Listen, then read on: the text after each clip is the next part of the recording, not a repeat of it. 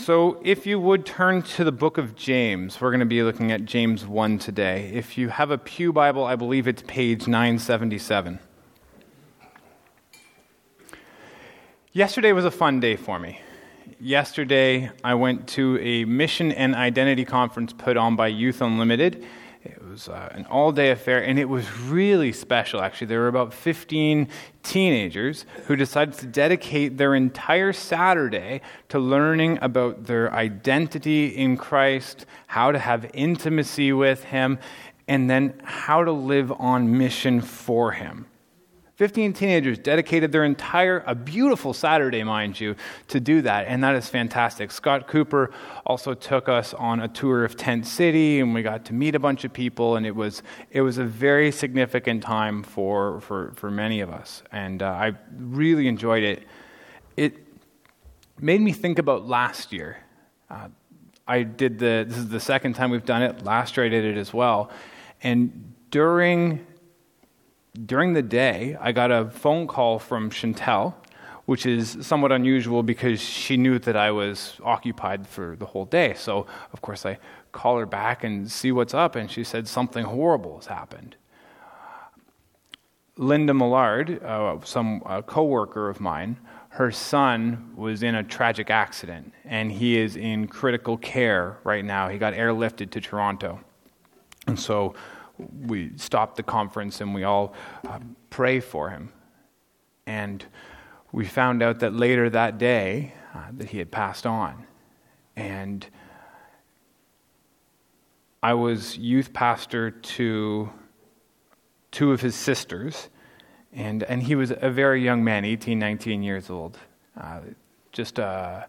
He was the kind of guy that would just go to Tim Hortons and buy a bunch of bagels and go hand them out downtown. He would just do stuff like that on a regular basis. He was the shirt off his back kind of guy, and someone like him has to go. I know that the family never asked the question, but I know that they were asked it. There is this question that comes up over and over and over again. And it's a big question. It's a haunting question for many people. It's a crippling question. So many people, young people especially, walk away from their faith because they just can't seem to reconcile these two opposing things. It's not a new concept. This isn't something that we're just beginning to deal with now, but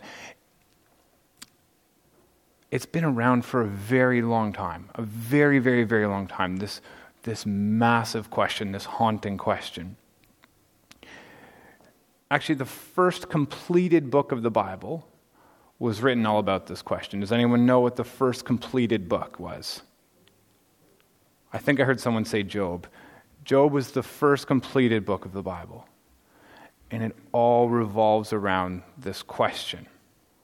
If God is good, and if God is loving, then why does He allow good things to happen to righteous people, to His people, to His chosen people, to those that He loves? They seem like they're two absolutely opposite things, and it's really hard for a lot of people to reconcile this. This was extremely prominent in James's day as well. We're in the series of James. And if you notice, a lot of the epistles, like if you take a look at the introduction here, a lot of the epistles, or letters rather, will have some sort of a nice greeting. Grace and peace to you from our God and Father Jesus Christ. And sometimes they go on and they go all that. James is basically just, this is who I am, this is who it's for, hi. And then he goes right into it. He doesn't waste any time. You see, James has a burden. A burden has been placed on his heart, and he has to address it. And he has to address it immediately. He wastes no time. He wastes no ink, no parchment. He gets right into it. because he knows that this is a massive subject for the people of his day. I can only assume that people were writing him letters, that people were asking him this question. Remember, he was a very big deal in the early church. A lot of people call him the original pope. Some other people call it Peter, but he was a very big deal, and so people come to him with these problems, and he hears this one problem, this one issue again and again. If God is real, if God is good, if God is loving, why do bad things happen to good people? And so this is where we're going to be looking today. James 1.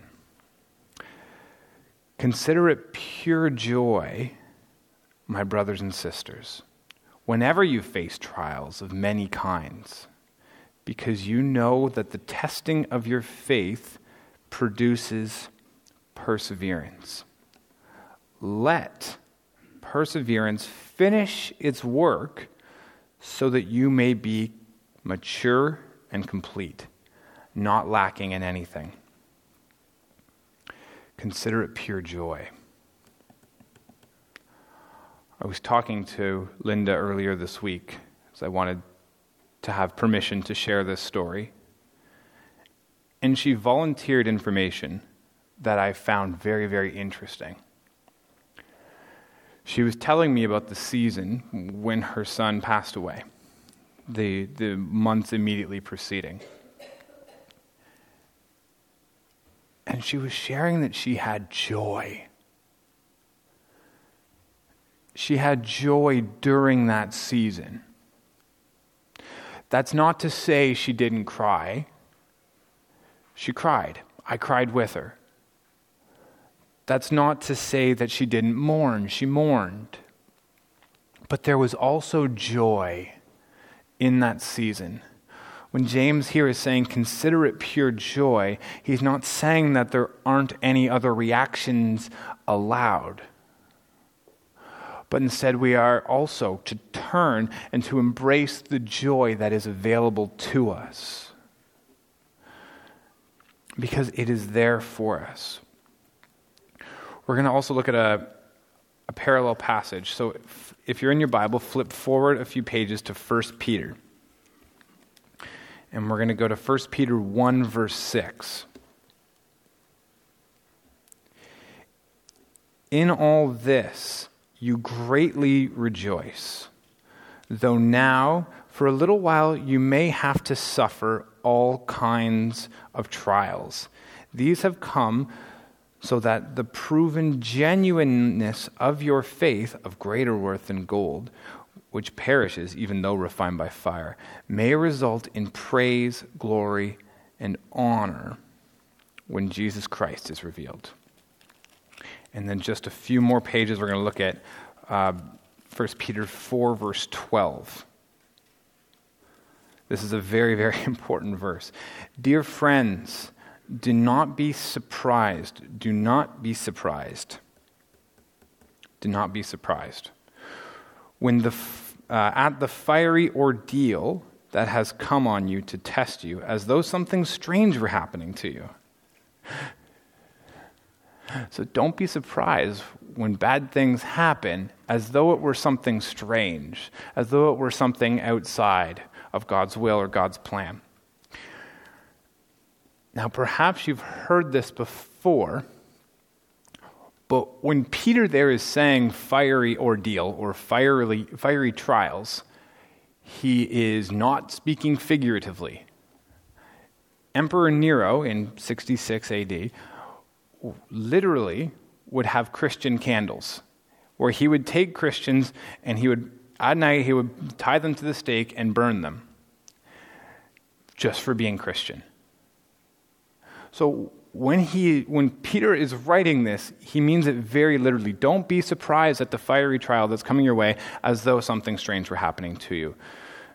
Bad things are going to happen. Now, this is a when, not if. It's not as if bad things might happen to you. It's when they happen. James says this too. He says, whenever you face trials, And the word face there can also be translated fall into. When you fall into trials, when you fall into hard times, when you fall into difficult times. It's as if sin exists and bad things happen. We understand that we are in a fallen world. And a lot of the time, the question comes up, is God bringing this my way? Is God allowing it? Now, God has allowed sin to enter into the world because we actually turned our back on him back in the Garden of Eden. And so when that happened, brokenness, sin, and death entered the world. And now we live in an coexistence with it. There will come a day when we won't. But here on earth, we will face trials. That is a promise. The central theme that I see in these verses is that James believes that hard times can make us fortified and virtuous if we allow them to. Do you see that in the text? It says, if we can consider it pure joy whenever we face trials of many kinds, our faith will be tested, which produces perseverance. And when the work of perseverance is finished, we will be mature and complete. So James's thesis, basically, is that when hard times come, we are positioned to grow in terms of our morals and the strength of our faith.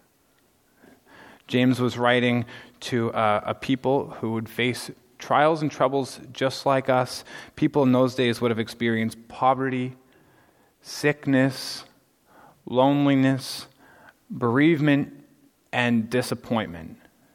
The same trials that we come across. Going into verse 3. Because you know that the testing of your faith produces perseverance. I also would like to look at Romans 5. I think it's up on the screen. It can be up on the screen. Do you have the slide, Doug? Okay, sweet. Therefore, since we have been justified through faith, we have peace with God. We have peace with God through our Lord Jesus Christ, through whom we have gained access by faith into this grace in which we now stand, and we boast in the hope of the glory of God. Not only so, but we also glory in our sufferings, because we know that suffering produces perseverance. Perseverance, character, and character, hope. Isn't it neat when the Bible aligns with itself? They're saying these three authors are all saying the exact same thing, though they're saying it in different ways. And hope does not put us to shame, because God's love has been poured out into our hearts through the Holy Spirit who has been given to us. To me, all of these things are about mindset. Hard times are going to come your way. They're going to. It's a promise. It's literally promised in Scripture. What are we going to do about it? How are we going to set our minds?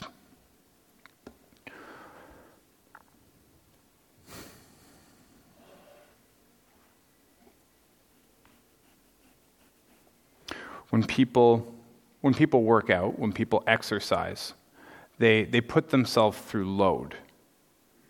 And it's not necessarily enjoyable, but it's going to strengthen them. Right? These trials, when they come, they are to test and strengthen our faith. Now, this word test that is used in James here, it's not just used in James, it's not just used in Romans, which we read, or in 1 Peter. it's also been used in the Old Testament when they translate it. And every time when it's used, it's talking about gold or silver and how it purifies and cleanses them. There's this purification and cleansing process that takes place when things are tested like this. And it is always for the benefit. It is always used to benefit and to clarify and to purify.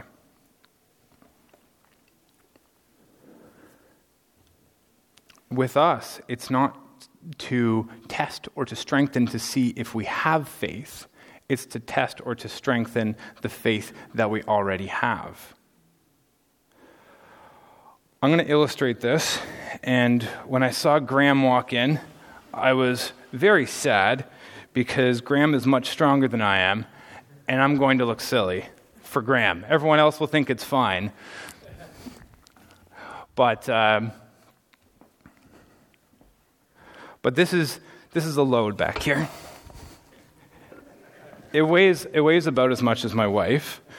Again, like I said, for Graham, what I'm about to do isn't a big deal, but for me it is. And but this is actually really important because feelings are subjective. And for one person, what someone's going through isn't a big deal, but for that person, it might be. Okay. So I have a load on my back now, and it's kind of heavy at least. And what happens when you're loaded up is eventually it wears on you, right? And it gets... Now that I have this burden on me, I have two choices. I can either let it defeat me. I'm trying not to sound out of breath. I can either let it defeat me and let it stay down, or I can stand up under it. And that's a choice, though. This is a mindset. Now, a lot of people don't like working out, but what I hear James saying and Peter saying is that we are to consider it pure joy. We are to consider it pure joy whenever we're under trials. Now, who are the people that work out? The people that enjoy working out, the people that see the benefit in it. Now, when life comes and trials come, you go down, and you can either choose to be defeated or to stand up in faith. Now, I might need Daniel for this one because I'm getting out of... But what happens if I've been down here for a while, and I understand I have been defeated. This thing is too heavy for me to lift, or let's say it was heavier and I couldn't lift it. What do you do then? Do you guys know what Jesus did in that situation? When something was just so heavy for him, in the Garden of Gethsemane, what did he do? He got people to pray for him. I'm sorry, people online, the flowers are in the way. You can see me when I'm standing, though. Jesus got people to pray for him. Sometimes you've been down here for so long, and it's really hard to just... You want to go behind me? Okay, yeah. I'm waiting for instructions. Yeah, okay. And when that happens and you're too burdened, 3, 2, 1. Okay, Daniel's just got it. Look at that, that's why Jesus had disciples. That went exactly to plan. I want to see you do squats to that later, Graham. John 16:33, I've already mentioned it twice, but Jesus makes two promises. He says, in this world, you will have trouble. But take heart, for I have overcome the world. You will have trouble. Hard times will come your way. But when you respond with joy, when you decide to embrace them full on, you are able to grow in character and in strength of faith. Psalm 23 doesn't say that you won't walk through the valley of the shadow of death. What does it say? it says that he'll be with you. There he is with you.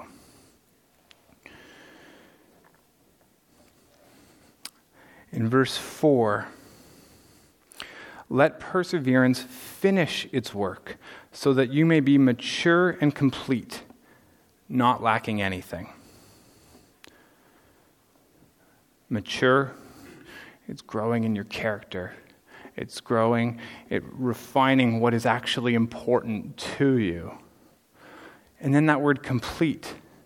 James uses it later on in the letter when he says that if anyone can control their tongue, that person is perfect. That's actually the same word, that you are made perfect. So what does all this look like? What does it look like when you're able to understand and live into all of this? Well, I can tell you what it looks like for me. What it looks like for me is that I'm going to choose to believe Jesus, James, Paul, and Peter, that hard times, that troubles are going to come my way. I am going to try my best to stand firm with the full armor of God to endure the attacks, to endure what's coming my way. And if a burden comes my way and knocks me down and it's too heavy for me to stand back up, I'm going to do what Jesus did, and I'm going to ask my friends. I'm going to ask my friends to help me out. I'm going to choose to try to align myself with what James is saying here, to consider it pure joy when trials come, because it is going to be for the strengthening of my faith and the building of my character. The same thing is available to you. The same challenge is set your way to set your mind in that way that this is going to be used for your good in the long run. Sometimes it's really hard to see in the moment. But God promises that he will be with you. He promises that he has overcome the world. And so, Father God, we thank you that you are good. And God, in these very difficult times, we pray that we can see it, that we can see your goodness. God, we thank you that you promise to be with us, that you promise to be with us when we feel like we're in the valley of the shadow of death. Allow that to encourage us and to strengthen us and allow us to go through joy. Experience your joy. God, we pray all this in your name. Amen.